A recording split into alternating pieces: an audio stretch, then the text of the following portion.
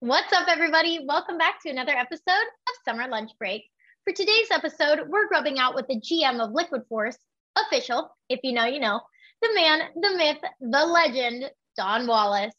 Don has been a part of the LF family for 25 years, getting his start in the industry as an intern, becoming the team manager for Liquid Force, and now working as their general manager.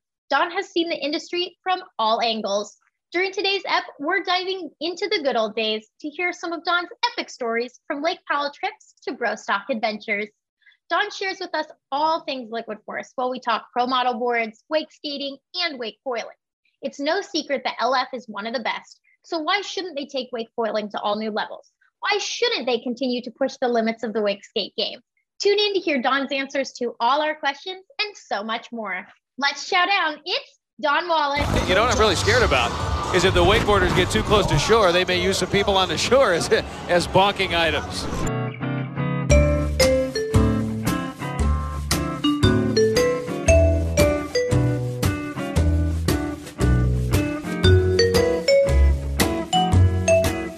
Don Wallace, welcome to Summer Lunch Break.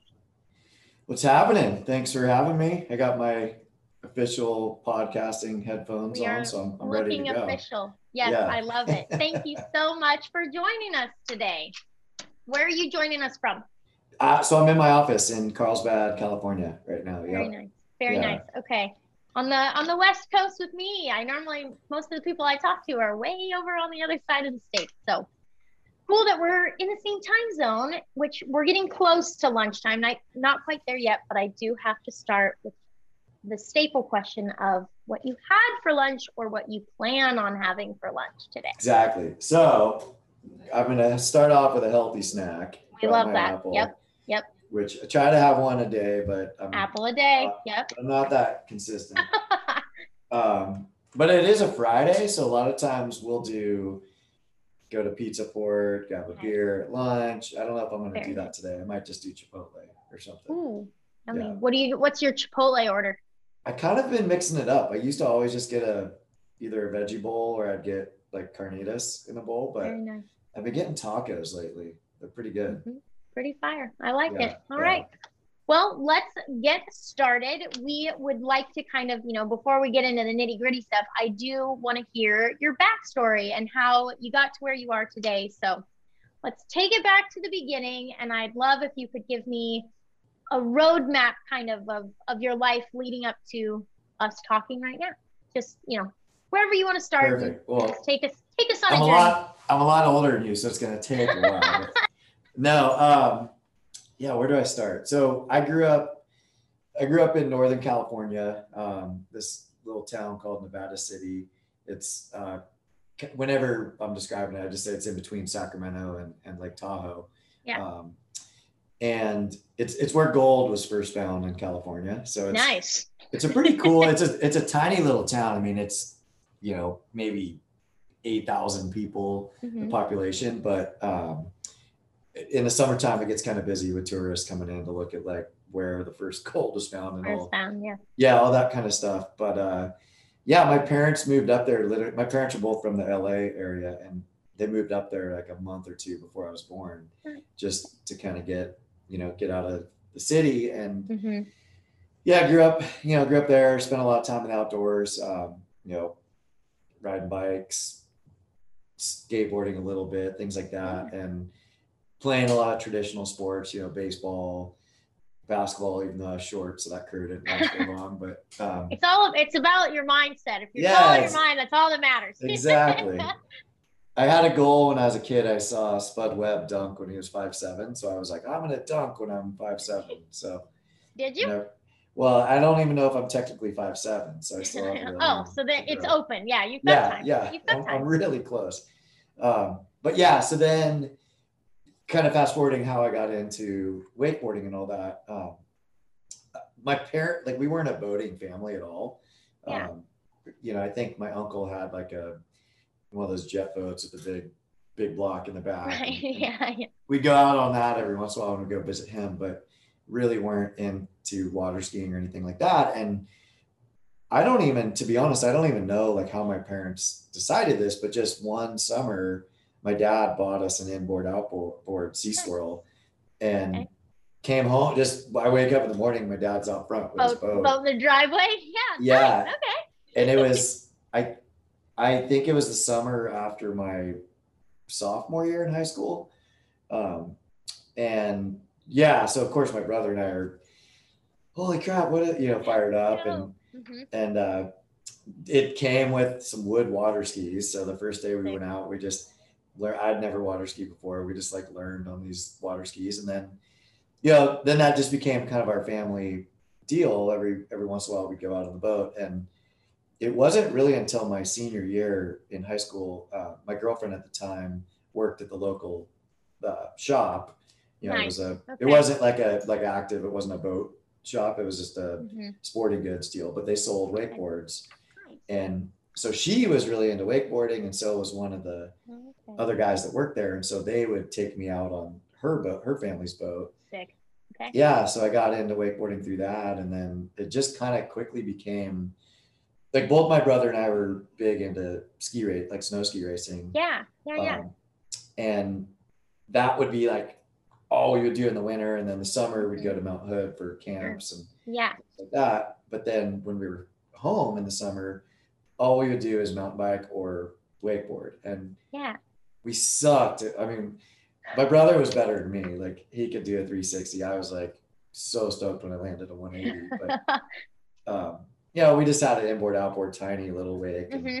but just had a blast, and that was like all we would Yeah. do every summer. And yeah, just kind of kept doing that, and went graduated high school. I went to, as you know, the best university in Oregon, the University of Oregon. I should just end the call now. It's over. It's over. But yeah, so I went to University of Oregon, and when I was up there, I wakeboarded a little bit, but not as much as I wanted to. But Yeah. I did have a friend who his family had an actual wakeboard. I mean, I guess at the time it was probably just a water ski boat, but it was a inboard boat. It was the first time I'd been on a boat like that, and it was just so fun, and kind of rekindled my wakeboarding fire.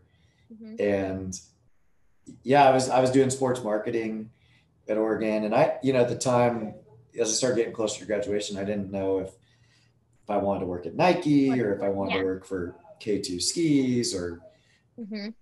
come home and work for my dad at his body shop, like whatever, just things like that. And I kind of luckily stumbled upon an internship at Surfing Magazine down here. Yes. Okay. And the year between my junior and senior year in college, got this job at Surfing Magazine. And I say job, I wasn't getting paid. It was just an internship, but was there a couple days a week doing, hanging banners at surf events. And I didn't surf. I wasn't a surfer. Was it doing that then? Was it kind of like, was it intimidating almost? Because it was like, fully, like scary. That's scary. Totally. Like the only reason I got the job is because the marketing director at the time, Michael Marks, he was super into like track and field and that. And I think his family, he had some connection to Steve Prefontaine, like Prefontaine was related to him to some extent. Okay. So he really loved University of Oregon and Nike and all that. So, that was kind of our connection. Yeah. And I wanted to surf. Like any kid that grows up on the West Coast, like even if you don't really know how to surf, you try it every once in a while. Yeah. Oh yeah. But yeah, it was super intimidating to show up at Surfing Magazine and seeing, all these like Sonny Garcia coming in to like get magazines so he could take out all the pictures of him and send his photo and send them to sponsors. And, and I'm fanning out on these people. And then they're like, oh, we should go, at your lunch break, let's go surf. And I'd be like, yeah, cool. Sure. I don't really know how to, but my ankle hurts. Yeah. But what was really cool, so at one of the, I think it was the US Open in Huntington Beach, we're at the Surfing Magazine's hosting a party, I'm hanging banners, and I hear this like crazy laugh in the background. And I'm like, whoa, what is this person? And I turn around and it's Tony Finn. And oh, no way. I knew who Tony was because I had like that summer before had obsessed over, I think it was High Wake Drifters or Wake the Beast, one of the really old Wake Tech movies. And so I loved, I was like stoked on Byerly and Gator and those guys, and Tony had been in the video. And so I walked up nervously and introduced myself to him and told, he was like, "Oh, who are you? What do you do?" And like, he knew my boss from surfing. And I was like, "Yeah, like I'm at surfing, but I love wakeboarding. Like I suck at it, but I love it. Eventually it'd be cool to work for somebody like you." And so he invited me to come down a couple days a week to intern too. So I would like intern 2 days of surfing, then 2 days of Liquid Force. And it was a trip. And then it just kind of went from there. I mean, I went back to school, and when I was at school, the team manager for Liquid Force quit.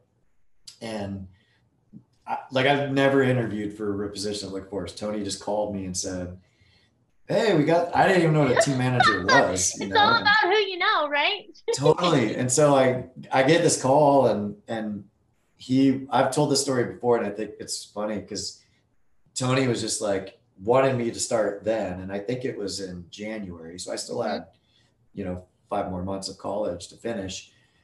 And I told him, I really want this job, but I need to get my degree. Yeah. Oh no, it's cool. You don't need a degree for whatever the action sports. It's fine. Like, I don't have a degree. This is Tony talking.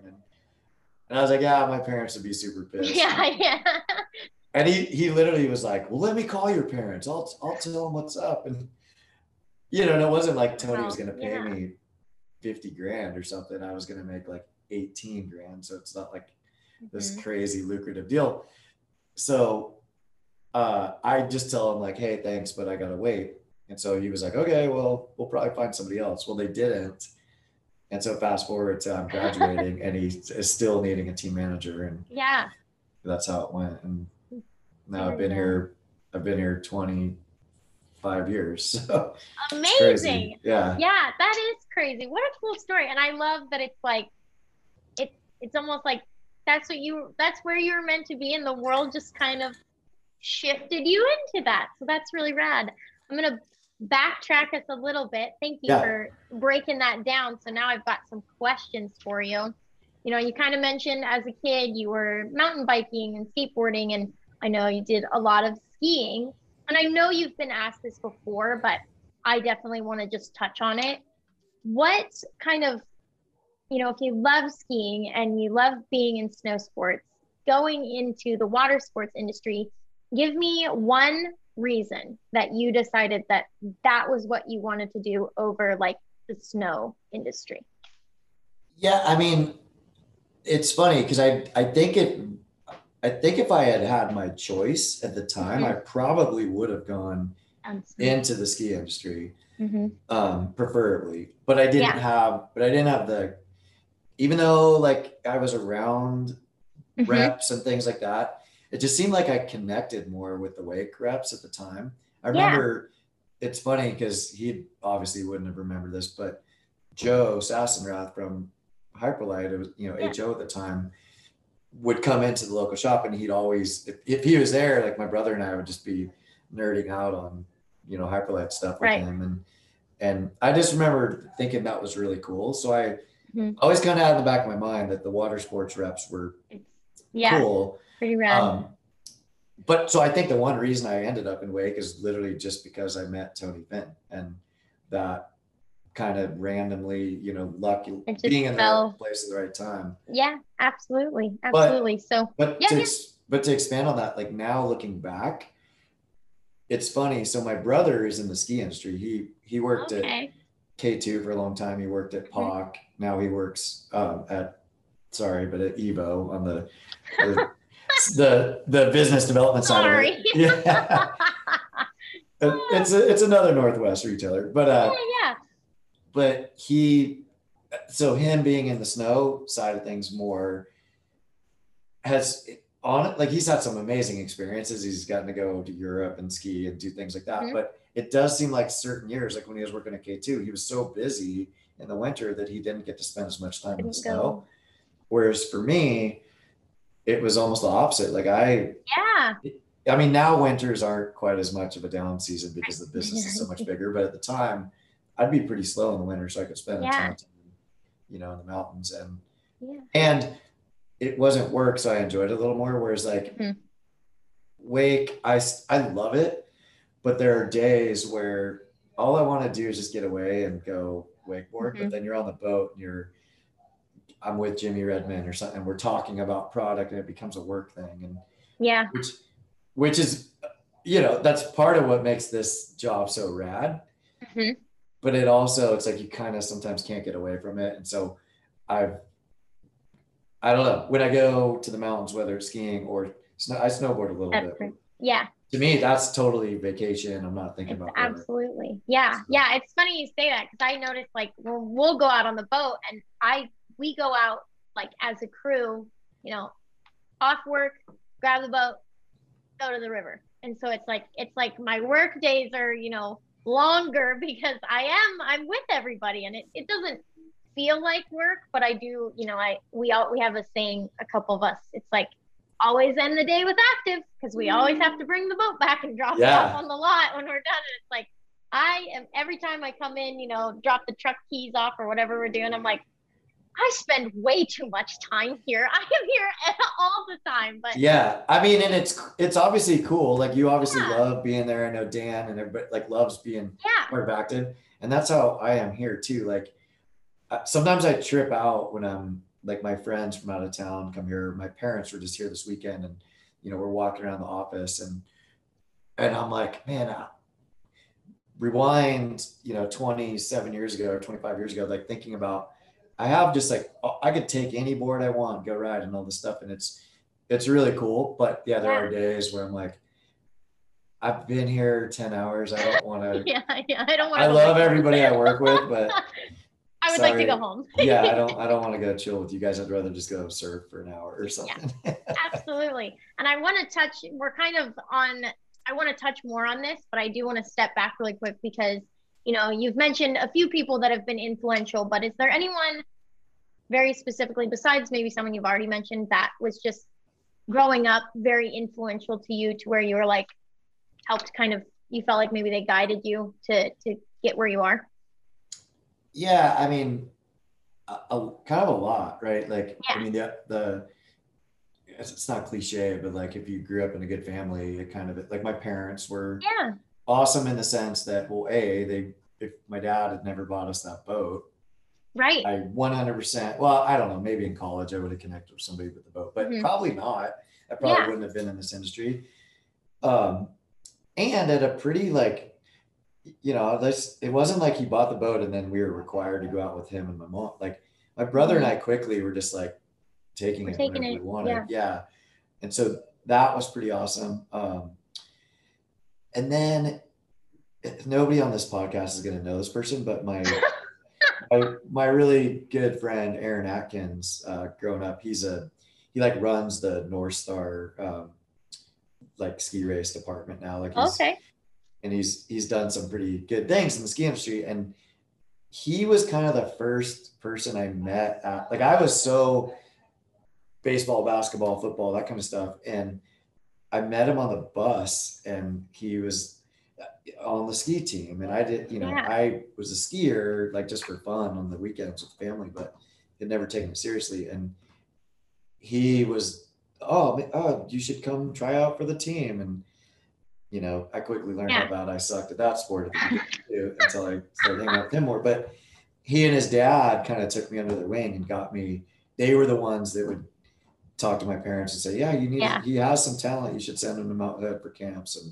And through that, I kind of got into more of the, action sports side of things, even though a lot of people don't consider ski racing action sports, but it's the same type of sport. And it got me kind of into that side of my brain.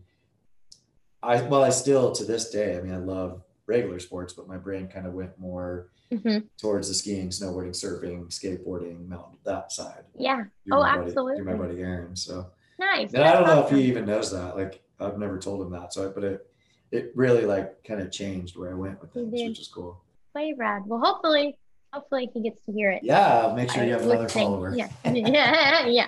All right. Well, I want to touch a little bit. We've kind of covered a lot of bases, but I want to touch a bit on the industry, the wake industry. So, you've made this decision of it's kind of like you had your off season to go and see and do what you were really passionate about, but you also loved, working and that sort of thing. Is there something that about the wake industry, like very specifically, that stood out to you to where you like it solidified that it was a good place for you to be? Oh yeah, 100%. It was the athletes, and what I would say about that is the way they kind of welcomed me with open arms. Yeah. Like I keep saying, I was like, I loved wakeboarding. We did it all the time, but we weren't good. Like, I mean, we were never, Same. I never had intentions of being a pro wakeboarder because I Right. just didn't because I wasn't good enough. And I remember, when I got hired as team manager, I'm Gators team manager, Sarah Klein's team manager, Drew McGuckins, Greg Nekrasin, Ryan Steve, like all these people that I watched in videos. Yeah. I'm suddenly their boss. And you're like, so what do we do? Totally. And it was, at the time, it wasn't like I was doing their contracts. Tony was still doing their contracts. Yeah. And I was mainly just sending them product and helping them get their plane flights to events and things. But I started traveling with them, and it was never, I mean, I shouldn't say this. There was definitely hazing. Greg and Ryan definitely hazed the crap out of me at times. As should be, always. Totally. Like they were, but like in a loving manner, I guess I'd say. Right. Yeah. And, and then I would when I started going to Orlando at the beginning, I would stay at Greg's house, and he introduced me to Johnny King and to Byerly and to all these people that, I just remember Scott Byerly, for instance, like being super cool to me from day one. Yeah. And I was tripping because it was like, at the time he was like the gold standard for a wakeboarder, for everything I liked out of a wakeboarder. He was, right. It was very far away from the water skiing side of wakeboarding. It was, he was an action sports guy, and he just was super cool to me, and everybody was. And it was like, I mean, I would like to say it because hopefully I'm a likable person too, but I just felt like they were very open and welcoming. And I don't know that other industries, I hadn't experienced that personally with other sports and years later, my brother has told me, because he's gone to some boat shows to hang out and things, and he's said that he's noticed, and he's like, maybe it's because I'm your brother, and so they're all being cool to me. He's like, but I see him being cool. Well, like the Evening with the Stars thing. I mean, the athletes are genuinely intermingling with the consumers and having a good time, remembering consumers because they've been there year after year. And I don't think it's like that as much in like the ski and snowboard industry or some of the others. And what do I know? I'm not in those industries, but I got that right away at the beginning, and I was like, that's super cool. And the other brands too. I mean, for the most part, like the people at the other companies, I would always get the like, oh, you're working with Tony and Jimmy. Like those guys are interesting, but they would always be super cool to me. And I thought that was kind of fun. I think it's rad. Yeah. Like you're kind of saying, we do have it's a smaller industry, smaller. I say that very lightly, but it feels like a community, and people are very like, from the day one you meet them. I mean, when I'm talking to people that I've never met before and we have these conversations, it's like, I feel like we're like, like I know them already, and it's cool. And everyone's so welcoming and so nice, and just, I love it. So I definitely see where you're coming from, saying like it stood out and it's a good reason to stick around for 25 years. And I think it's still that same way. I mean, it's like anything, there's, I can't say I've enjoyed being around every single person that's in this industry. There's definitely some people that have rubbed me the wrong way, and maybe I've done the same to some people, but I think in general, everybody is super cool. And, like I keep talking about Evening with the Stars, but when I go to that event, I'm not just in my corner hanging out with Liquid Force and doing our thing. Right. We're talking to the athletes from all the brands. I'm talking to all the reps that are up there for the different brands, and it's, you know, it's always cool. I think that's fun because we're competition, but at the same time, we're all doing the same thing. We all like wakeboarding, so totally. At least we can agree on that, right? Totally. I want to touch on, you know, we're talking about all these great people. Is, you know, I guess I've kind of asked this before, but where you are right now, like in the industry, someone that you're close with that you feel like you couldn't do your job without? Oh, that's impossible to say one person. The first person, I need just one. And I understand there's lots, but maybe someone that's done something that stood out, you know, recently that you're like, yeah, I definitely am glad you're in my corner. Oh my God. Well, I feel like I just need to say Aaron Grace because he's listening through the wall right now. But he's like sitting there with a cup. Yeah. No, I mean, I think everybody here knows like where I stand with, you know, how important like Aaron, Joe, our art director, Pete in design, Wade in design. I mean, it's like everybody. Yes. But I think like if you were like, oh, who's your right hand person at the company? Probably Colin O'Malley. Okay. If people don't know, he's our sales manager, and he started out in customer service and has, you know, kind of like as I've grown, he's grown with the company too, and now he's our US sales manager, and he's awesome. I mean, he and I are very different in our like, I think I'm a little more comfortable going to events and being in that scene. Yeah. He's a little more like he wants to hang at his desk and get the stuff done.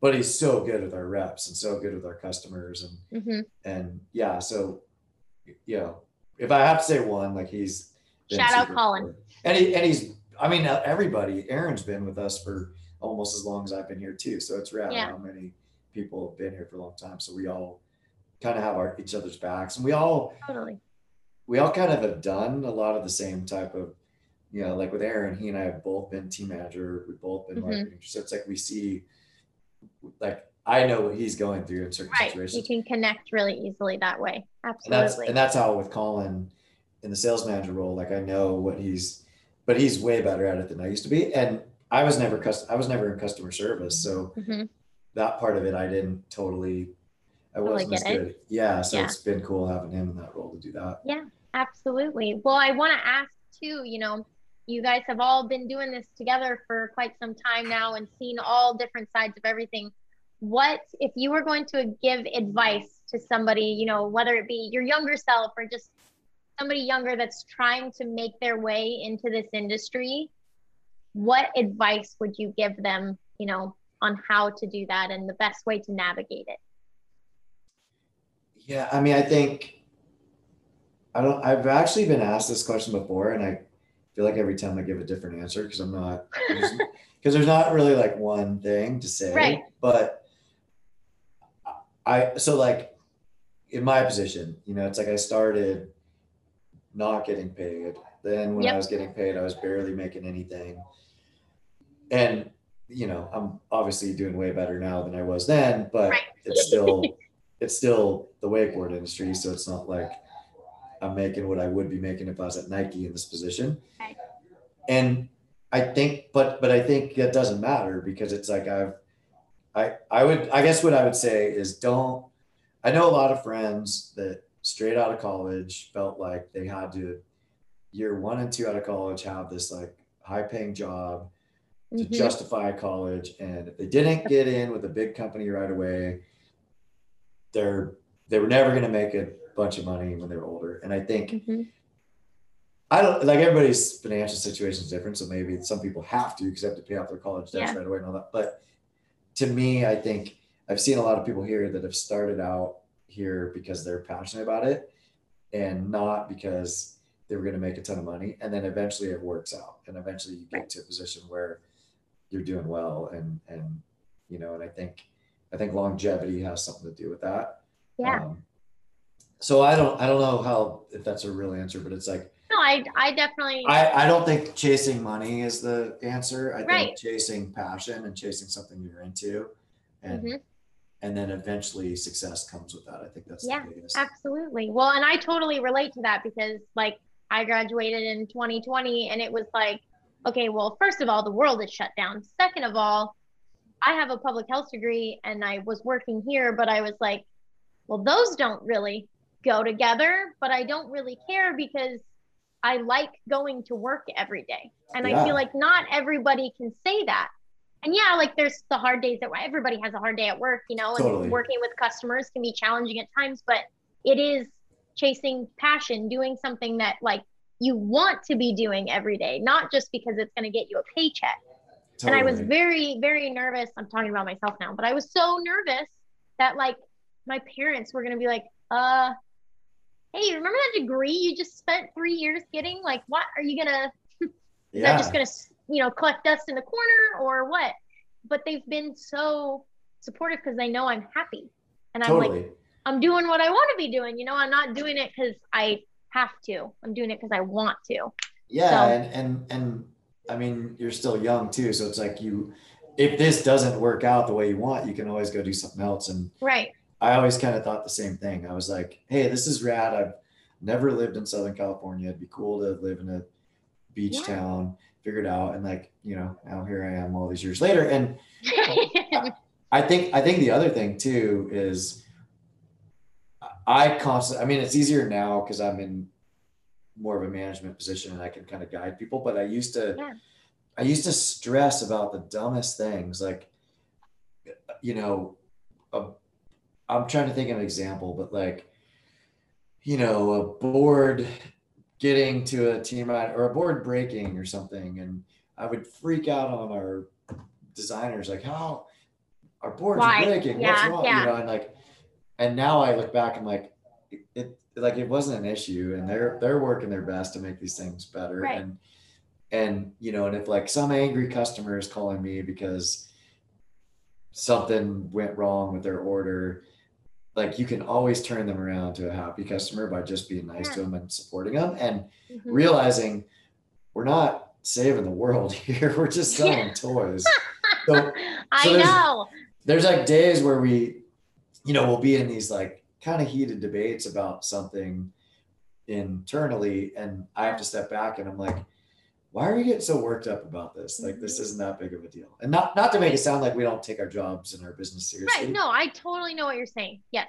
But Yeah. it's not like we're the president of the United States and we're running like we're selling toys. Like, that's the Right. bottom line. So Yeah, totally. And that kind of leads into another question I was going to have because I feel like a lot of the times, you know, I'll have friends or people I don't see as often. They'll be like, your job is so fun. Like, what do you just get paid to be on the boat? And I'm like, no, I'm working all day so that I can go on the boat after work. totally. And, you know, and yes, some work days I'm on a boat, which is so sick and I'm always hyped about.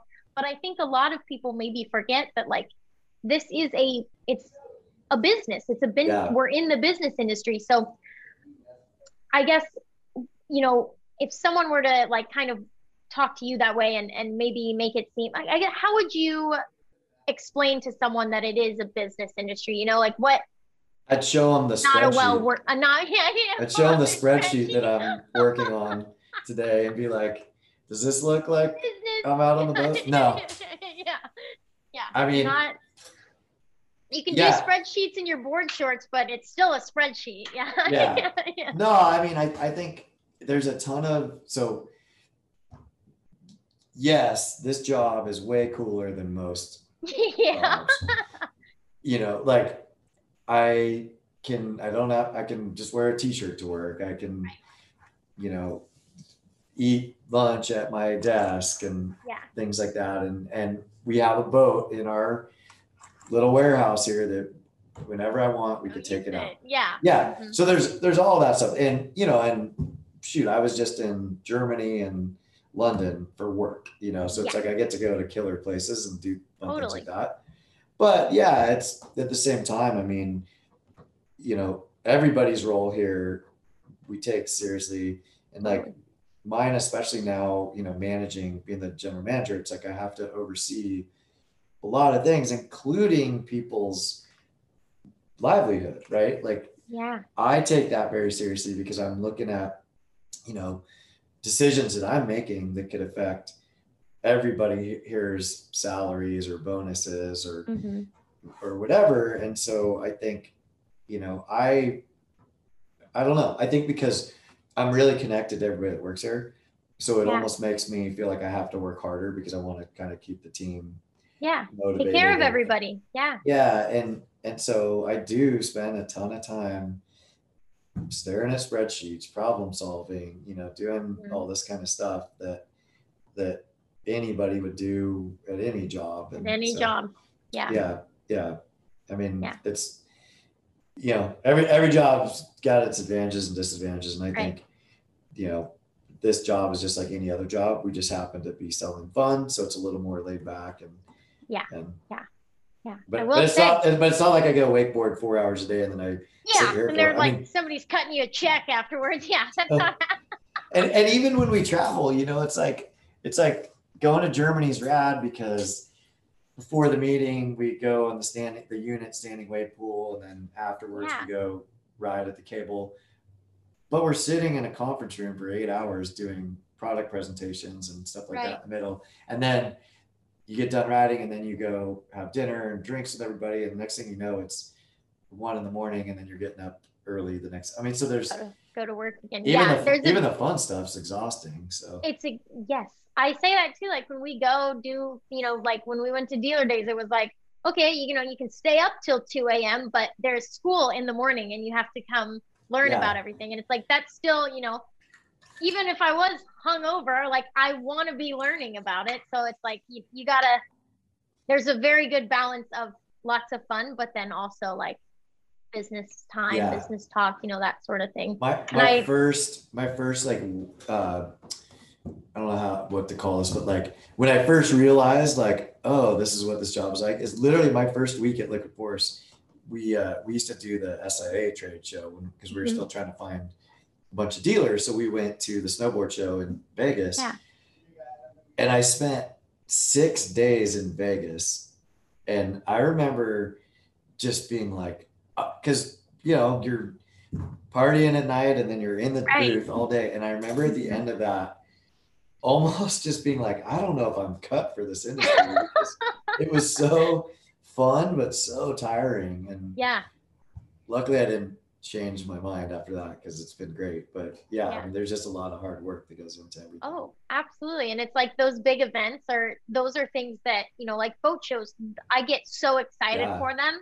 And then when I'm in the midst of it, I'm like, I just want to go to bed. I'm so tired. This is such long days. But then it's like, you got to go out afterwards. Why would you not want to go, hang out with everybody? And it's exhausting, but it's like, you got to do it. Yeah. It's so fun. Like you got to do it. You got to work hard to play hard. And it's funny because the boat shows are a lot more work for you guys than it is for somebody like me that just flies in for a couple days. But it's like the same with trade shows. Like then we have the setup and tear down and you guys just show up. And so I think it's good to like have been able to do one or the other because you realize all the hard work that goes into the other side of it. Yeah, it is. And it's not just the week of, it's the week, 2 weeks before, and it's the week after getting everything organized again. And it takes a whole team to make it happen, but I just went this week to the All-Star, like the Major League Baseball All-Star game. It was at Dodger Stadium. And I was sitting there watching just everything that's going on. And I'm like, so I guarantee, like I have a friend that works for the Dodgers and everyone's like, oh, that's so cool. Your job must be awesome. And it's the same thing. He's like, yeah, it's awesome, but it's still a job. And I was thinking about every single person that went into putting on the All-Star event and how much work, and they probably have their friends at home. Oh, that's so cool. You're working at the All-Star game. And they're like sweating and tired and nauseous. And you're like, it's really fun. Yeah. So I think working in an industry like this, it makes you like appreciate. It's just like, if you've never worked at a restaurant, you don't understand how gnarly it is to work in food service. I think it's the same thing with this industry. You realize how hard events are how rewarding they are, but how hard they are. So when you see other events going smoothly, it's like, man, that's a lot of work, but that good on them for doing it. Yeah, sometimes it can be, it can be like overwhelming being in charge of everybody else's fun and making sure I always joke here, I'm like, we are in charge of everybody's fun, but when the fun stops, it gets a little scary. Like that's always like, you gotta, it's like all hands on deck, fix it, like make the fun happen again. And it's, takes a village to make it happen. But okay, we want to touch, we'll take a step back and we're going to talk about you being the team manager of Liquid Force. So I would kind of, you've touched on it here and there, but I'd like to know kind of what is like the job description. So what are you in charge of when you're a team manager for LF? Yeah. So when I was team manager, it's way different than it is now. Okay. Yeah. Okay. Let's talk about what you did and then maybe how it's changed over time. Yeah. So first off, when I was team manager, we were so much more of just like a United States based team. Okay. I guess we had Shannon Best from Australia. We had we had some like Australians, and we probably had somebody from Canada that I'm not thinking of right now. I mean, we've had tons from Canada, but trying to think at the very beginning. But the job was so focused on, honestly, Orlando at the time, and so that's one of the biggest differences why my job was so much easier, because I was just dealing with people essentially on my time zone and that spoke my language and all that. But my job really was to make our athletes available for dealer demos. And, when we were doing Trip Across America, I was scheduling who was going to be on the RV at what times, booking their flights, which we don't really do anymore. The athletes want to do that because they want to get their miles on their Delta card or whatever. Yeah, smart. But back then I would book all their flights. I would, make sure they had product to test if we were doing new stuff, but then also, just product to have throughout the season. So I'd enter the orders, that kind of stuff. Organizing the photo shoots, we would do obviously the once or twice a year, catalog type shoots, that kind of stuff. And I don't know. I mean, we always joke that it was like a babysitting role because then I'd travel to all the Pro Tour events with the athletes, and usually I would get the minivan and like cruise everybody around. Yeah. And try not to wake up hungover and have them miss their starts. Yeah, absolutely. Things like that. But yeah, it was mainly just that, like really just doing anything to kind of keep them on the right path to promoting our product and driving up to a new dealer and being like, okay, this is the owner, this is the manager, these like, and it should be obvious, but make sure you're cool to them. Be nice. Yeah. So, and then I was really involved in, when I'd be in the office and not working on team stuff, I would be involved in, product decisions, like helping the crew decide if a graphic was going to work or not. Working with Jimmy Redmond at the time at the beginning was essentially doing our ad creative too. So I'd work with him on picking the photos and, that kind of stuff. So. So, what's when you were the team manager, what is one of the craziest memories that you have that you're like, that was insane? So a ton. This one was like super innocent, but it was like really kind of funny too. So Sean Watson. So it was the Detroit Pro Tour stop. I don't have a clue what year this was, but I think it was one of the first years that Sean was actually riding for Liquid Force and was a pro. And he had qualified on Saturday. He had qualified first for the finals going in Sunday. So he was all stoked, it's like, I don't even know if he had ever made the finals before or not. And he and I were sharing a room and a rental car, and the Saturday night, the Pro Tour had a big party.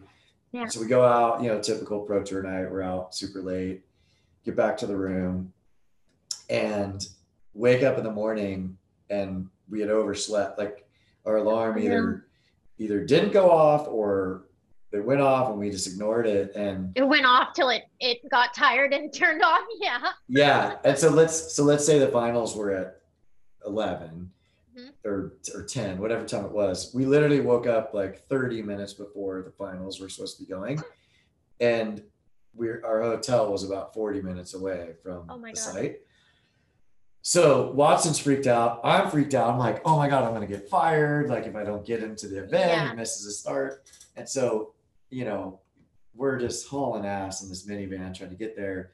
He's calling all the athletes to be like, I need some help. He finally gets a hold of Parks. And I think Parks was qualified second or third. So he was going to be going right before Sean. And Parks is like, dude, don't worry. I got you.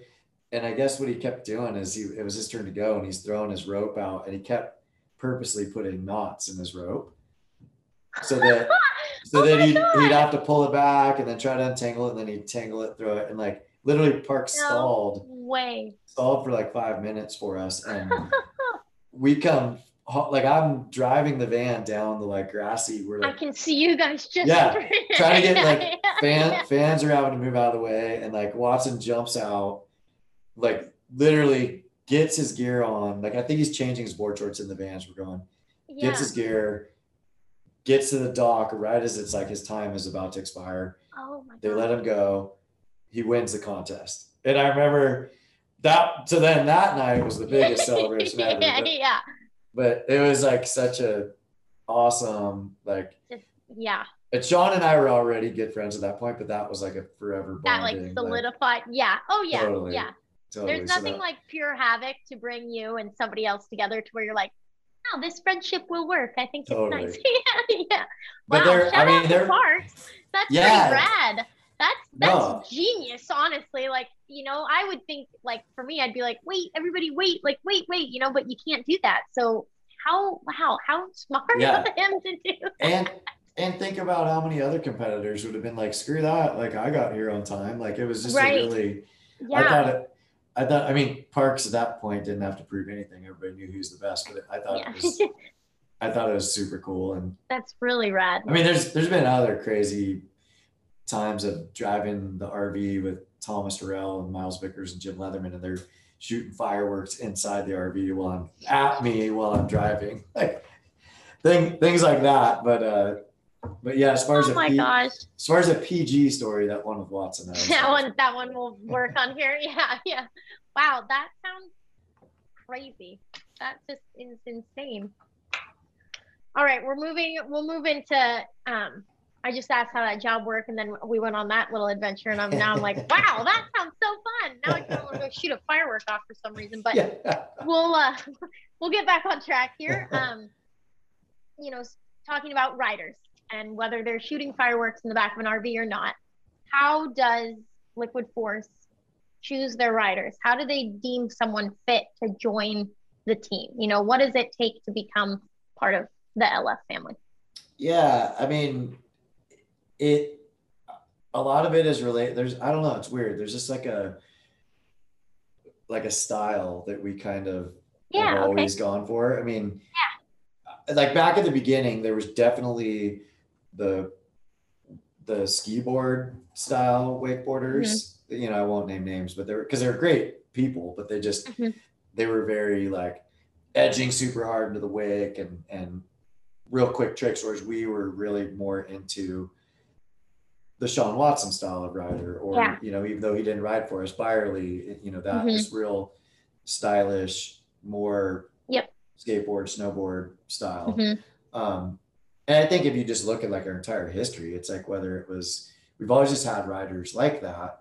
You know, whether it was Melissa Marquette or Colin Harrington, or, you know, it might not have been like the gnarliest contest riders, but they were just really smooth and stylish and kind of influential.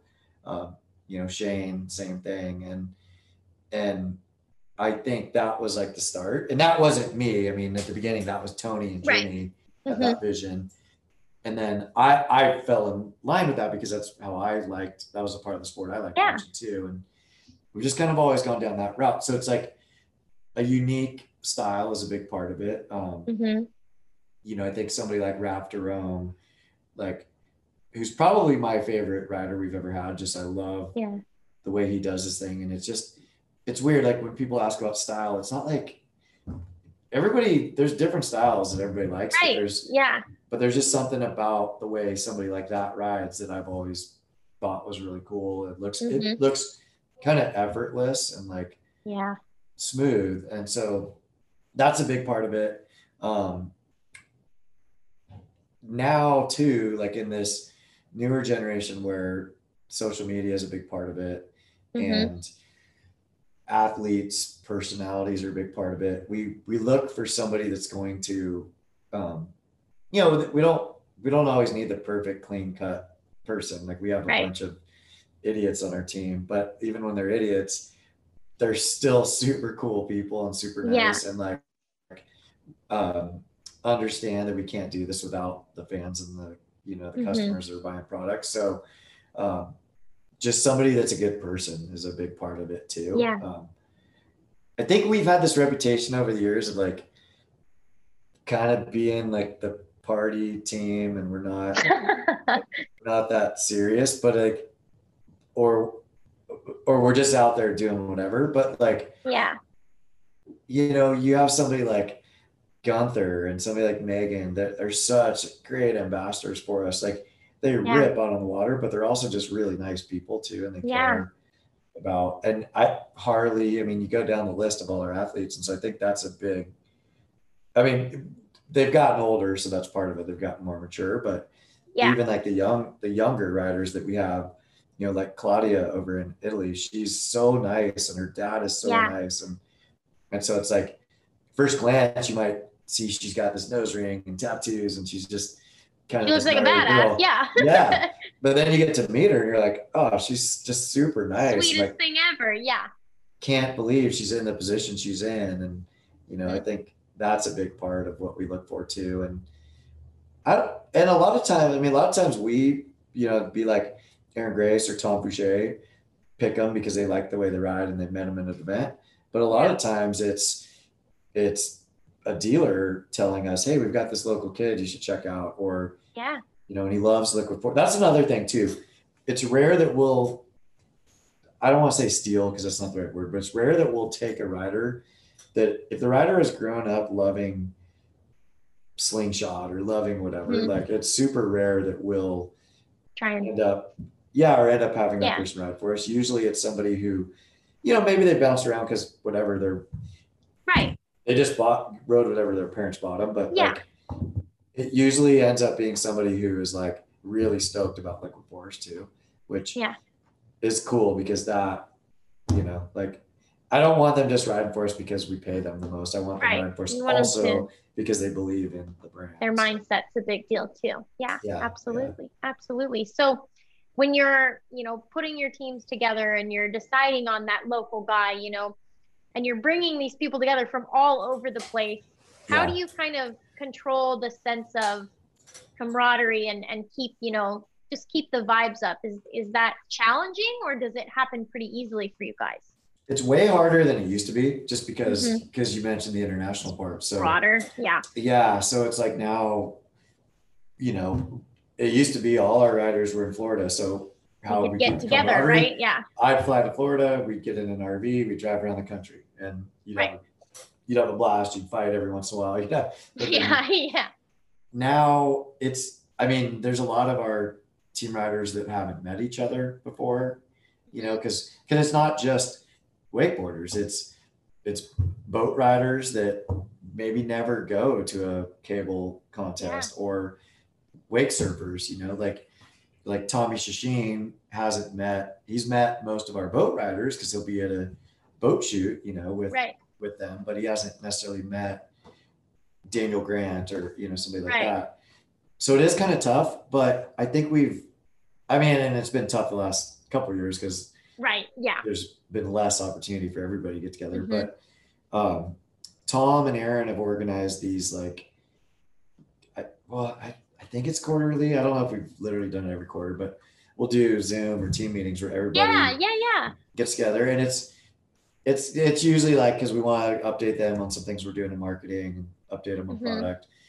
And it's kind of funny because there'll be some team rider on his boat partying and he doesn't ever mute. It's so like, we have to keep muting him. yeah. You're like, and then like Luca and Sam look like they're just on a bender sitting on a couch together. Yeah, so it's kind of funny, but it's been kind of a cool way for people, well, for me personally, to meet some of the younger riders that right. I don't know, but like, and even Aaron, I mean, he doesn't go to as many events as he used to, same as me. And so Tom and Nico and some of those riders or team managers are more in charge of who we're getting. But there's that. I mean, but there's still time. Like this year, for the 2023 product, all the park stuff, we did a trip in Italy. Very cool. Yeah, where Aaron Grace and Adam, who runs our sales and marketing in Europe. Yeah. He and all the athletes went, on this thing. And so that was kind of cool. Like it's again, not the entire team, but it's the park segment or whatever. Get together and go do that kind of as a group, which is cool. Yeah. That's rad. Because you want everybody to kind of be like-minded in their what direction we're going. And and it's it's like, I wish we had the budget that Red Bull seems to have, where they can invite 100 athletes to a thing and spend 5 days together. Like, we don't really do that, but we try to. We keep talking about doing a reunion at Lake Powell and just getting everybody on houseboats, but that would be insane. We just need to do it. Yeah. That would be rad. I can't imagine someone not making time to go do that. Totally. I mean, they all remember, or they've all grown up seeing, the footage from Relentless or just some of our old catalogs where we're at Lake Powell, so they know how rad it is. But yeah, it's also pretty expensive. So it is. Yes, it is for sure. I kind of want to touch too, as we're talking about these athletes and them, how you choose them and how you bring them into the team. I want to ask, as far as pro model boards go, I feel like I don't know, and maybe it's just me, maybe I don't get it, but I feel like some riders, sometimes I see they sign with the team and then they've got one the next year. And then others, I'm like, well, they don't have one yet. And so I guess I kind of want a better understanding of how getting your own pro model, how does that happen for an athlete? With Liquid Force, Yeah, I mean, there's not like a set of rules, like, okay. Right, like boom, boom, boom, yeah. Because I've heard in the past some brands have been like, they have to have won contests or they have to do this and and it's like they qualify and then okay, cool. Right. For us, it's more of like a gut feeling of when like I mean, there's some that are obvious. Like, obviously, Megan Ethel should have. Well, I don't know if obviously any athlete should have a pro model necessarily, but she's been at the top of her game. She's so influential. She does so much for the sport. So it's like, that's an obvious one. Right. And then there's, somebody like Daniel Grant, Harley Clifford, where it's like they're at the top of their game, and so they should. But then there's others that so on our women's park team, Anna is established, has won a lot of events, is such a rad person, and so she's had her board for next year. And this isn't a secret because this will be out by the time, but Claudia Panini is getting a pro model next year. Awesome. Hell yeah. And it's rad because she's been, not the contest matter, but it's like she's kind of justifying. She's just been, she works hard. Yeah. Yeah. And there's plenty of other girls that we have in the international scene that are rippers, and maybe they think they should have a pro model, or maybe somebody else thinks they should. And I think it's just not quite there yet. And, we get a lot of like input from our distributors. So our distributors in Germany that are super into the sport, that own Langenfeld cable parks and all that, they, they're running Langenfeld Open and big events, and they're constantly like, okay, this girl or this guy has That it. person. Like, Yep.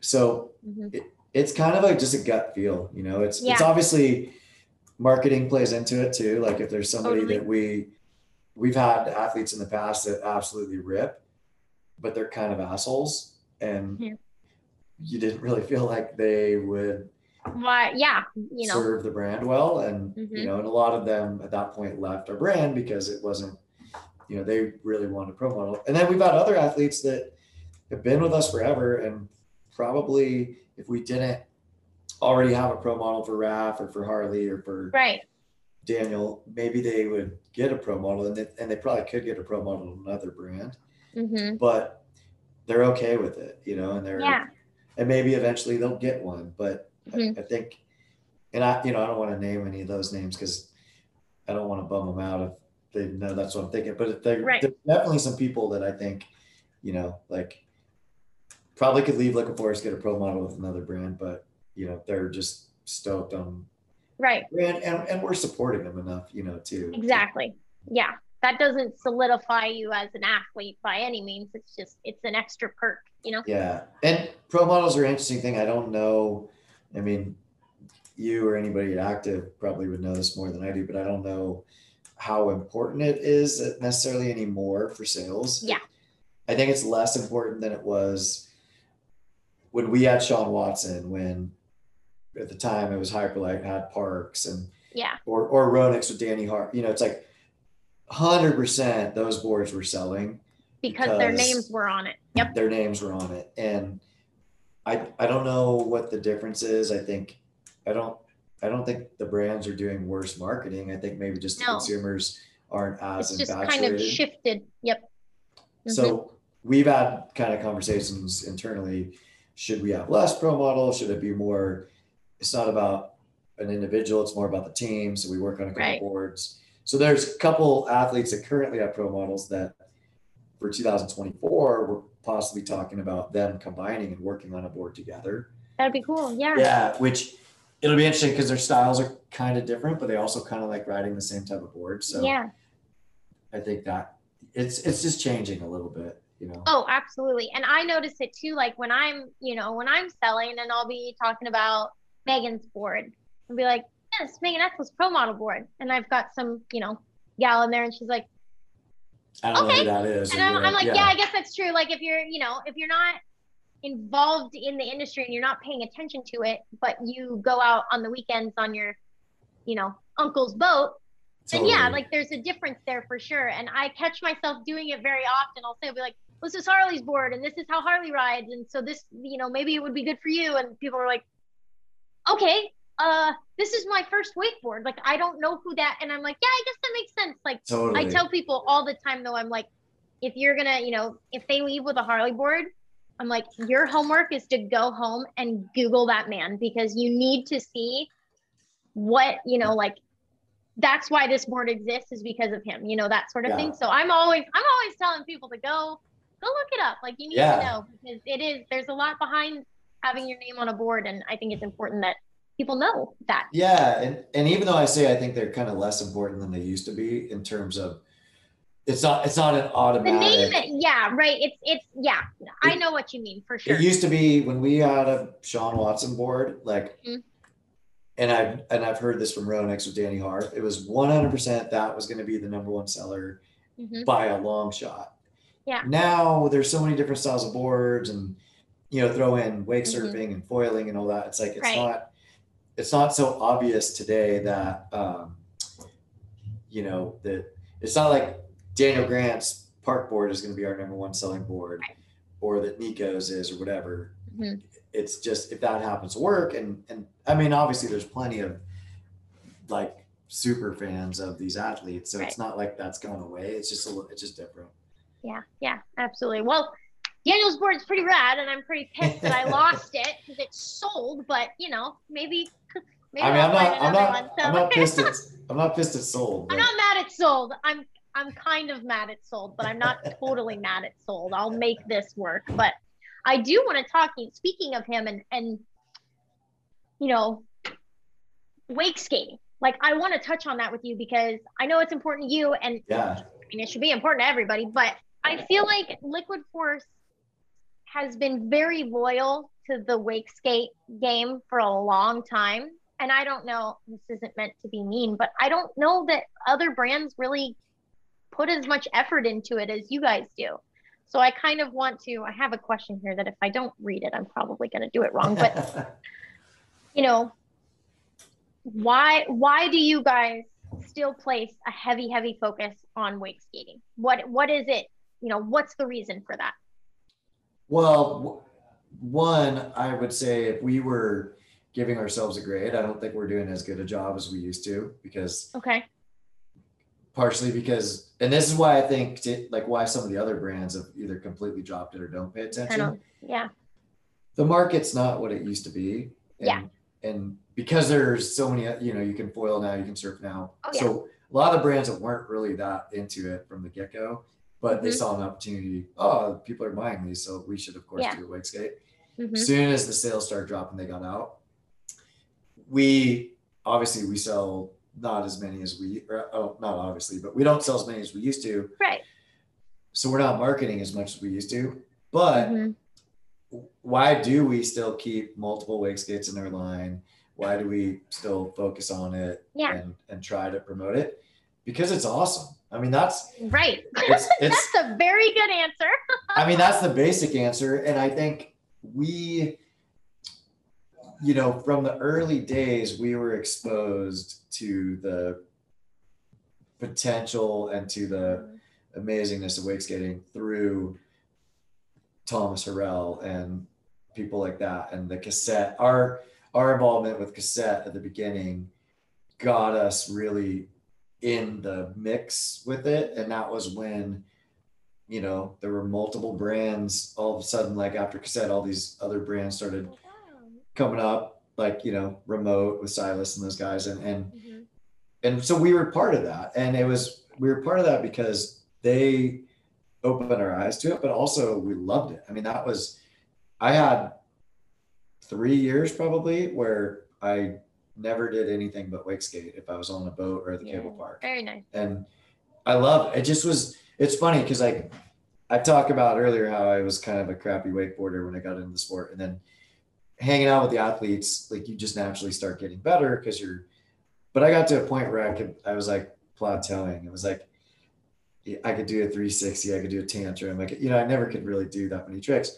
Right. And I started getting a little bored with it. Whereas then wake skating was this whole new thing. New challenge. Yeah.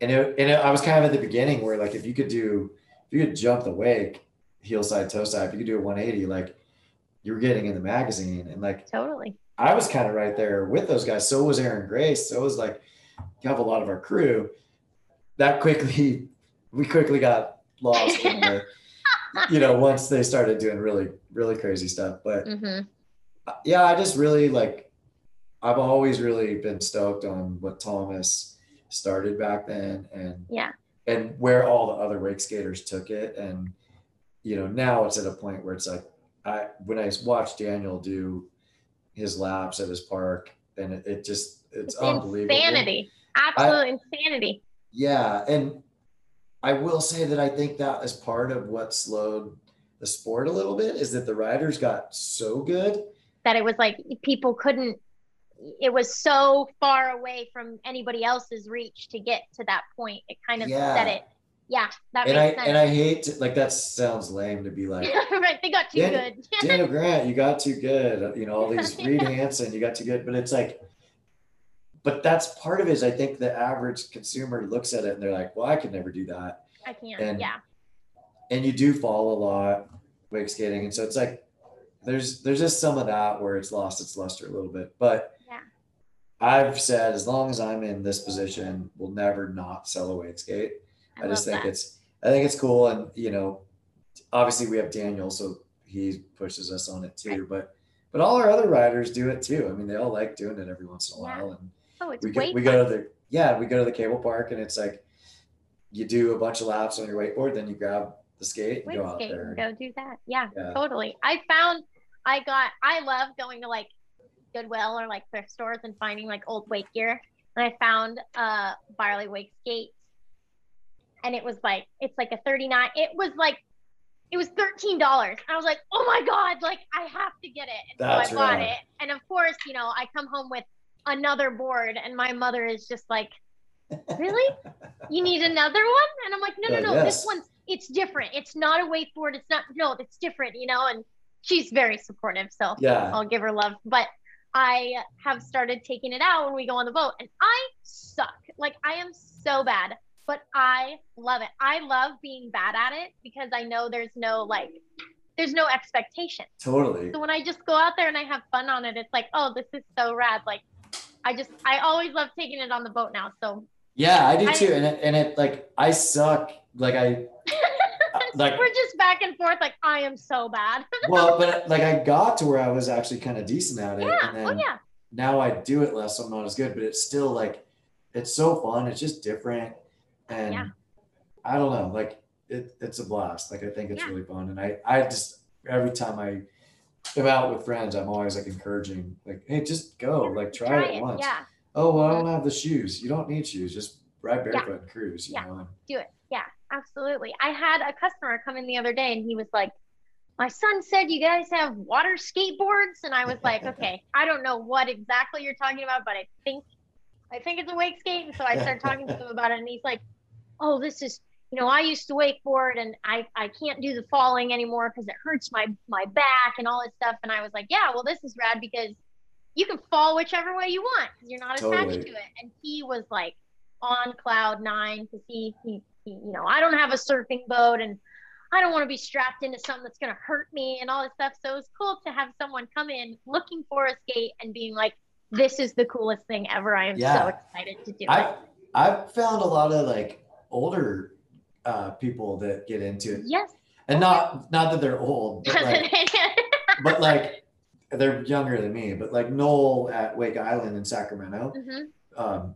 whenever I go up there, he and our rep Chris Patterson and I will all wake skate. And Noel is just like, Yeah. I just love it. I can cruise. My friend Mike Olson, that's been with like Ski Rixon, you know, he opened the Kansas City Cable Park and all those. Yeah. He like every year hits me up for a new wake skate and is just so Yeah. fired up. And you know, and I think it is because like wakeboarding, especially with the new boats, it's a lot more like you're going big when you're even Right. just hitting the wake. Oh yeah. And so it hurts a little more than it used to. Yeah. And yeah, so I think it's rad. I think wake skating is super cool. Oh, absolutely. And you mentioned, you know, all these riders got so good that it almost seemed kind of like unreachable for like the daily consumer. And so I kind of want to shift into talking about foiling.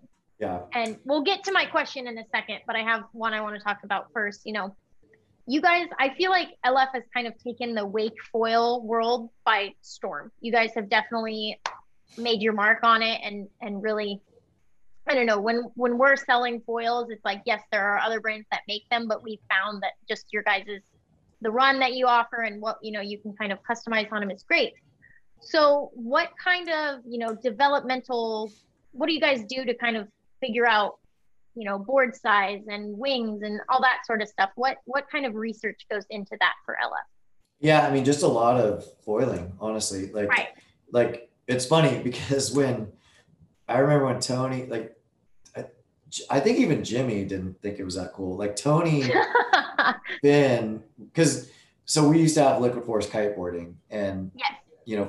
you know, being close to Hood River, like foiling became a thing for kiteboarding, and still is a big thing. And Tony working with I was never working on the kiteboarding side, and Tony working with them saw, oh, maybe we can bring this into the wake side of things.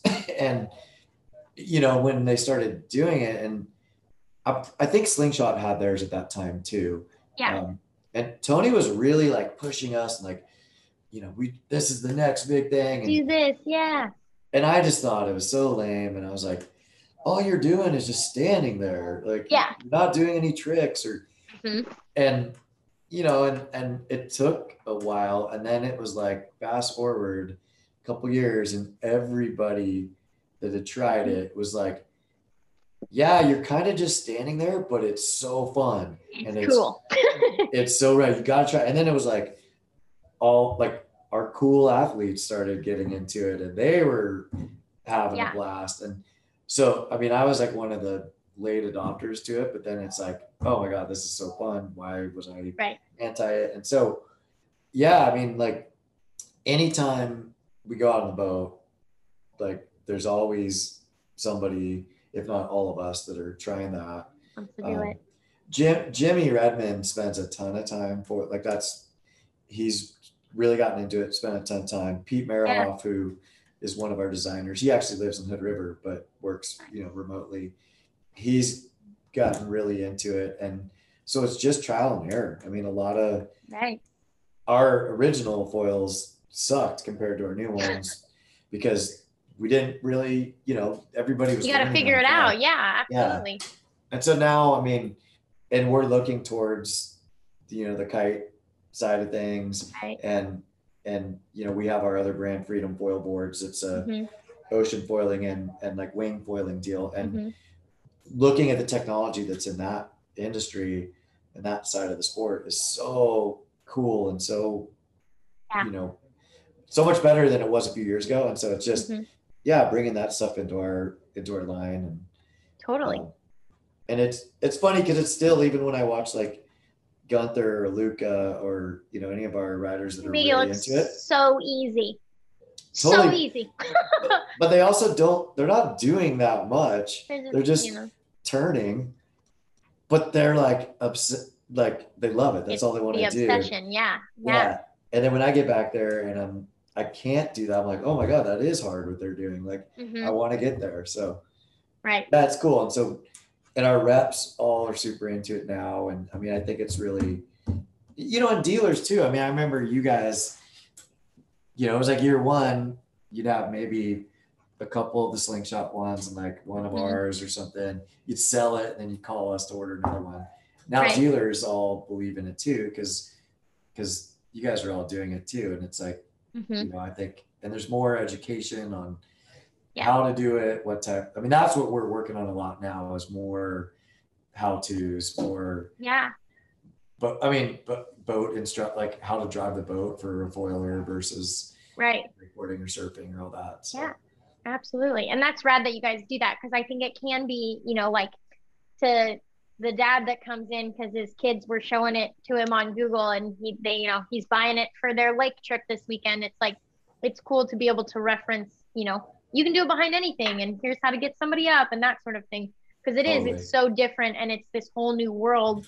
But that also makes me kind of wonder too, like, do you see kind of like with wake skating, do you see people getting to a point where they're like, this is so freaking hard, I can't do it like those guys? Do you see any potential burnout for foiling?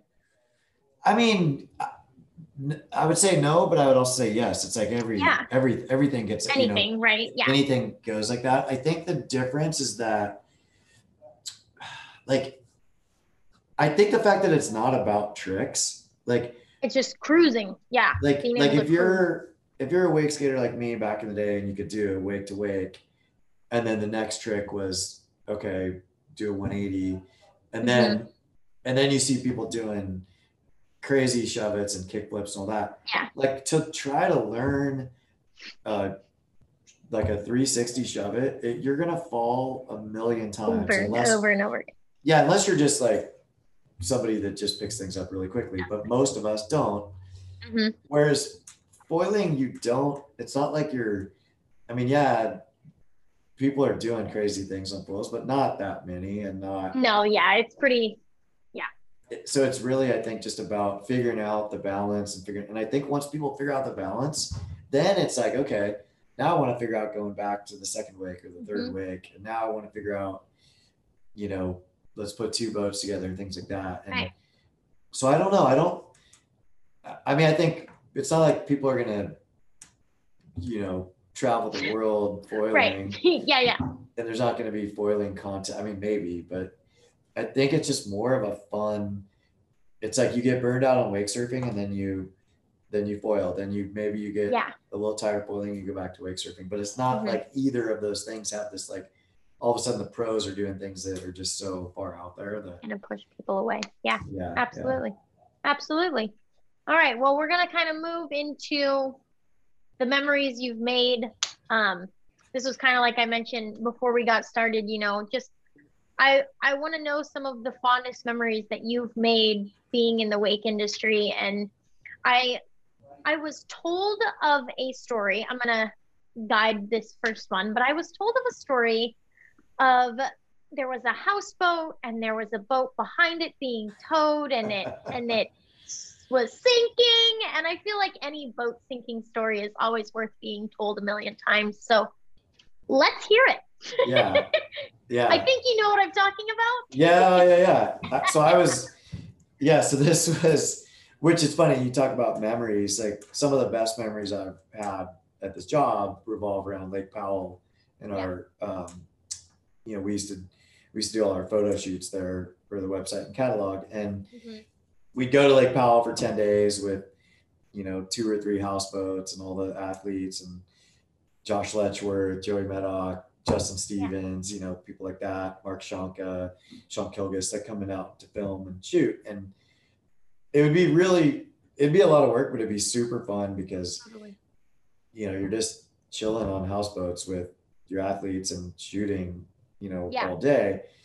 So this was like, I forget how long ago this was, but one of the last times we actually did the shoot, we were sponsored by Malibu, and which we are now, again, Malibu Access. So the story didn't ruin our relationship with Malibu. Yeah. We still are with them. Yeah. But so it was the last day, and typically we shoot in the morning, we clean up the houseboats, we load up, we're maybe 2 or 3 hour boat ride back to the marina where we drop off our houseboats and we get out and head home. And it was a crazy, stormy, like windy day. So the main channel, have you ever been to Lake Powell? I've never been, so I don't know. So then, you end up hanging out in all these bays that are, usually really good water, but then the main channel where everybody has to go to get everywhere is just where those pictures, if you've seen, of like just rocks that are, 500 feet up, the water just starts bouncing all over like crazy. Yeah. And so we'd always tow, we'd have like 4 wakeboard boats with us. So we'd tow 2 boats behind each, and maybe a jet ski or 2. And this one particular trip back to the marina, I'm driving the houseboat and it's super rough, and we're just doing this, and occasionally we're checking on the boats behind us to make sure they're okay. And well, I guess we didn't check as often as we should have. I'm driving, and all of a sudden, like, everybody's just sleeping or whatever. All of a sudden, Shane Bonifay comes running down from upstairs, just like almost speechless because he doesn't know what to say. He's just like, oh, something's wrong back there. And like, I was like, dude, what's up? And he goes, the boat, something's wrong with the boat. And so I'm like, okay, I stop the houseboat. We're just rocking. I go back there and I see one boat and I don't see the other boat, but it kind of takes my brain a second to register. And there's debris. There's like life vests floating, like seat cushions are floating. Yeah. And all of a sudden, and there's footage of this somewhere because Justin Stevens, instead of like trying to help, thought it'd be funny to like film us through this. So there's always someone like that in the group, which later you're like, thanks for doing that. But in the time you're like, I need to hit him up and see the footage. But all of a sudden, the water starts bubbling. Next thing I know, you see the top of a tower, a wakeboard tower, and the boat pops up. But it doesn't just pop up and hey, it's floating. Right. Yeah. It kind of comes up, and it's still tied. It's still hooked up to our. So you're just dragging it. Yeah. So we're dragging it. We don't know how long, but it was 10 feet underwater or whatever. It's just tracking. So it comes up. Instantly we're panicked, like, oh my God, what do we do? We're out in the middle of the channel. Right. Yeah.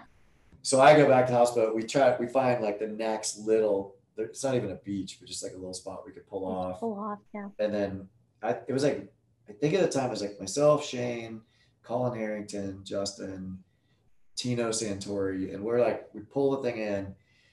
We're trying to figure out, okay, what should we do? And so we get out there trying to bail it, but the back of the boat was in the water.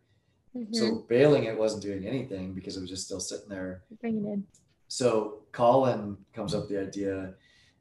I think it was Colin comes up with the idea, fill a ballast bag with air and, fill 2 of them and we'd strap them underneath the boat and fill them. And that lifted the back of the boat enough. No way. To where it wasn't totally in the water. Yeah. And then we just spent hours bailing it. And the funny thing is in the meantime, I think Aaron Grace was driving our other houseboat and he was ahead of us. Right. And they look back and they're like, they're just like, what is Dawn doing? Why is he driving so slowly? And then somebody came up to them and was like, hey, are you guys with that Liquid Force boat? And told them what was up and told them. So like an hour into this, us trying to figure out the boat. Everything. Yeah. That crew shows back up and then we're all helping. And I mean, I had the worst sunburn I've ever had in my life. Only to make things worse. Yeah. Yeah. Cause we're not thinking like, oh, we need to put sunscreen on as we're bailing the boat for like 2 hours. And so we ended up getting the thing to where it was floating. Obviously we didn't start the boat. So we tow it in, get it out of the water and are told like, hey, don't start this thing. The wiring could be totally messed up. And it was, and we took it back to the Malibu dealer and it was like, $20,000 worth of damage. Like the engine was, all the wiring was shot, everything. And, I'm thinking like, we just had this great photo shoot and now we're going to have lost our boat sponsor. We're in trouble. Yeah. And the funny twist of the story is at the very end of all this, like the boat gets back, they redo it. Lonnie Farmer, who was the marketing director at the time, she ended up buying that boat for her personal boat because it was like a reject boat at that point. They gave her such a good deal and she had that boat for a long time. Like she might even still have that boat. So the sunken boat. Oh my God. That's insane. Yeah. Wow. Yeah. All I was told is like, yeah, he sunk a boat once, like talk about it. I'm like, okay, yeah, sure. Like that. Well, and to this day I blame it on Melissa because I'm blanking on what the name is, but there's this huge rock like arch at Lake Powell. I'm blanking on what it's called, but anyway, you're not supposed to go under it. It's like, because it's like an Indian burial ground and all this, and like, oh, bad luck. It's bad luck. And so that day the day before we'd all walked up to go check it out, and I think Melissa and Colin went under it because they wanted to take pictures. And so then this happened. So that was like the joke. It was like, this is Melissa's fault. You guys. Exactly. Does she think it's her fault or does she deny that? Do you know? Oh, no. She thinks we're all crazy. She just thinks she's like, it's absolutely not my fault. I'm not picking on her. I'm not taking the blame for that one. Well, I might have to ask her about that because I'd like to hear. At least she got her picture, right? Yeah, exactly. Yeah, right. Oh my gosh, that's so wild. Nobody was hurt, so it was good. Right, as long as everyone was okay, and the boat got out of the water. Yeah, so exactly. It's good. Oh my gosh, that's crazy. Well, I kind of want to touch on, like, I heard you and Tom talked about some bro stock stuff, so I'd like you to pick one memory, whether it's your favorite or the worst or the craziest, whatever it is. I'd like you to take it and I'd like you to break it down in the who, the what, the when, the where, and the why of what happened. Can you think of something that you can break down? I mean, so maybe the worst is what I just told you. We sunk that one. Okay. $150,000 boat. But no, it's funny because there were so many. I mean, there's like a lot of crazy things that were like stupid things that were happening at the events. But one like night that I'll never forget that was so funny was, and dangerous, but at the time it was so funny. That makes it more fun. We this is one of the years where it had grown to be a pretty big event, and there were probably 20 houseboats lined up on the shore. And this was kind of there was this year or two where for whatever reason our team members just loved having fireworks for the RV and for whatever. Yeah. And so we had a bunch of these like fireworks with us, and this one night in front of all the houseboats, after everybody's partying, this full-on fireworks battle starts. Oh my God. And like the Who, I just remember like all the people from Alliance, so like Bill McCaffrey, Corey Murata, Garrett Ortiz was probably with us, Tony Smith, and then like all the local force group. But then they were all just like these random people, just that were there for the party. And we literally were like lined up, like one side versus the other side, just like, and everybody was there ready with their fireworks, just charging at each other and then letting go of the fireworks and just literally shooting fireworks at each other. And so it was so stupid. I don't think anybody got hurt. We didn't burn anything. Right. But what I remember being really funny was Jimmy Redmond had a tent. He wasn't sleeping on the houseboat. He had a lot of us had tents on the roof. He had a tent just out on the dirt out in front of our houseboat. Yeah. And was like, I feel like I know where this is going. He was like he was in like a different state of mind, basically passed out in his tent. Right. And he comes to, and he looks out, and he just sees like, and he thinks he's just seeing this crazy, like, he's like so out of it. Yeah. And all it is he's just caught in the crossfires of this fireworks show. Oh my gosh. So, nobody thought, maybe we should not do it with him. Yeah. It's like, yeah, he's in our way. We're trying to have a fight. Yeah. Totally. We're dueling. My gosh. It was good. I mean, luckily most of the good stories from Brostock were pretty tame and just like nice and mellow. Yeah. Everybody just having a good time, and there were never any fights or anything like that. But good. Yeah. Good. Yeah. And most people, like, the cool thing was like it was at night, so most people, it was like we weren't partying and going on the boats and doing stupid stuff. Like we'd always pick an area where there'd be like a big big place to pull off. Yeah. So very nice. Very nice. Well, good story time. Those are very fun, crazy, chaotic memories. I want to, before we wrap up, I have a special guest question from someone who, if you weren't wearing headphones and I talked louder, they might be able to hear me ask it. It is from your good friend, Aaron Grace. And he is asking you, I mean, if he's over there, he should just come in and ask you. But his question is, thinking back to Trip Across America, what is your memory of Team Extreme? Oh, yes. You got the double thumbs up. That's actually a good question, because when he was on the Powell movement, he has inappropriate questions at the end. And when I was on Mike's show, he wasn't doing that yet, so nobody could ask me anything bad. Right. When Aaron did it, I asked the inappropriate questions, and I got Aaron pretty good. So I was thinking it was going to be like you thought it was going to go a completely different direction. Yeah. You're like, whoa, okay, we're good. No, so Team Extreme is so stupid. It was me, Aaron, and Chase Hefner, and it was Trip Across America. We were doing like the East Coast leg.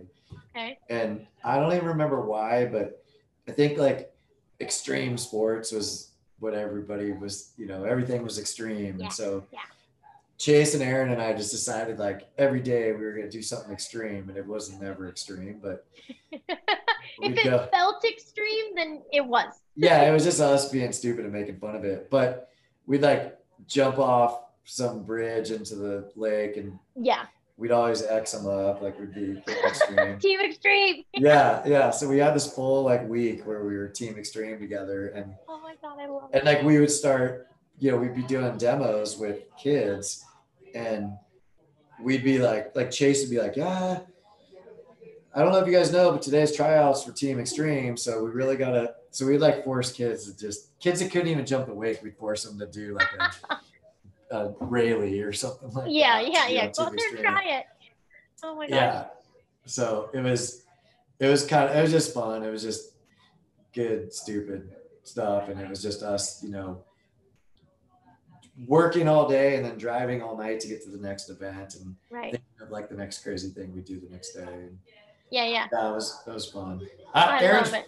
There's probably more, like if you ever interview Aaron, there's probably more that I'm not, I actually just remember it being super fun, and we like jumped off a lot of bridges. Yeah. And we'll have to get his side of the story, and then maybe you can ask him inappropriate questions and yes. you know, like we'll Yeah. set him up. Don't Yeah. tell him that. Hopefully he doesn't watch the end of this, and then maybe we'll get him. Yeah, exactly. We'll get him. Exactly.